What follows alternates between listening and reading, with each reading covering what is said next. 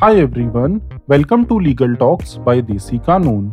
I am Suyash and today I will talk about the case of Estate Officer versus Colonel H.V. Mankotia, retired, wherein the Honorable Supreme Court discussed the powers of the Lok Adalats to decide the case before it on merits. Briefly speaking, a writ petition was dismissed on merits by a Lok Adalat held by a High Court. Against such dismissal, the matter traversed to the Supreme Court. Basically, dismissal on merits means dismissal of a case by taking into account the substantive considerations, grounds, and claims made in that case. The question of law involved in this case was whether it is open for a Lok Adalat to enter into the merits of a case and to dismiss the same on merits in absence of any settlement arrived at between the parties. In order to understand the matter, let us peruse the relevant provisions of the Legal Services Authorities Act 1987. Section 19 of the Legal Services Authorities Act provides for organization of Lok Adalats by various courts and authorities. The Schepu of Section 19 subsection 5 states that a Lok Adalat shall have jurisdiction to determine and to arrive at a compromise or settlement between the parties to a dispute. Similarly, Section 20 subsection 1 provides that only those matters where at least one of the parties to a case agree for referring the case to the Lok Adalat for settlement, and if such court is prima facie satisfied that there are chances of such settlement, then the court shall refer such case to the Lok Adalat. Thus, it is obligatory upon the court to refer a matter to the Lok Adalat if the parties so desire. Further, Section 20 subsection 3 states that where any case is referred to the Lok Adalat shall proceed to dispose of the case or matter and arrive at a compromise or settlement between the parties. Section 20 subsection 5 states that where no award is made by the Lok Adalat on the ground that no compromise or settlement could be arrived at between the parties, the record of the case shall be returned by it to the court from which the reference has been received for disposal in accordance with law.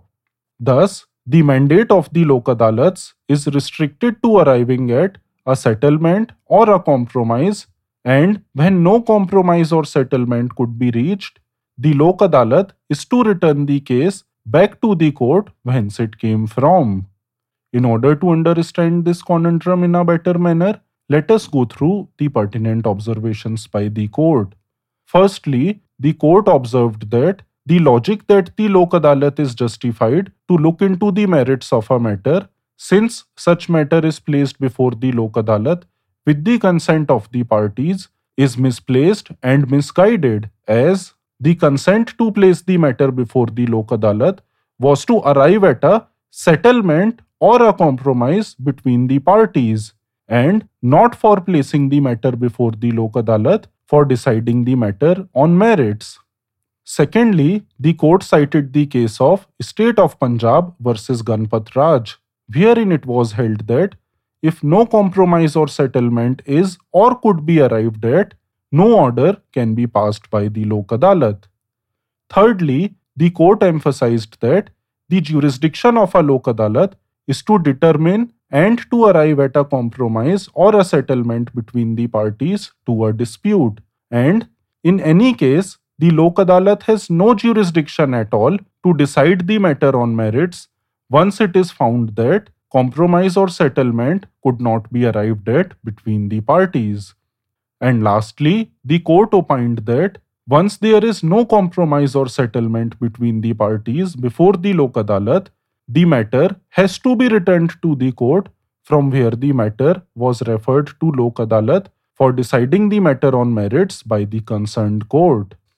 Therefore, upon cumulative consideration of the matter, the Honorable Supreme Court quashed and set aside the impugned order passed by the Lok Adalat and remanded the matter to the High Court for its just and proper disposal. That was all about the case. So, what are my concluding remarks? The interpretative exercise carried on by the Supreme Court makes it amply clear that the Lok Adalats have no power whatsoever to go into the merits of a matter. The purpose of setting up Lok Adalats was to settle those disputes that have been pending before the court for years, but with the consent of the parties. Such settlement or compromise can never take place by forcing the parties to accept the orders on merits passed by the Lok Adalats. If the parties require a matter to be heard on merits, they can anyways ask the respective courts to take up the matter for hearing and adjudicate upon the same.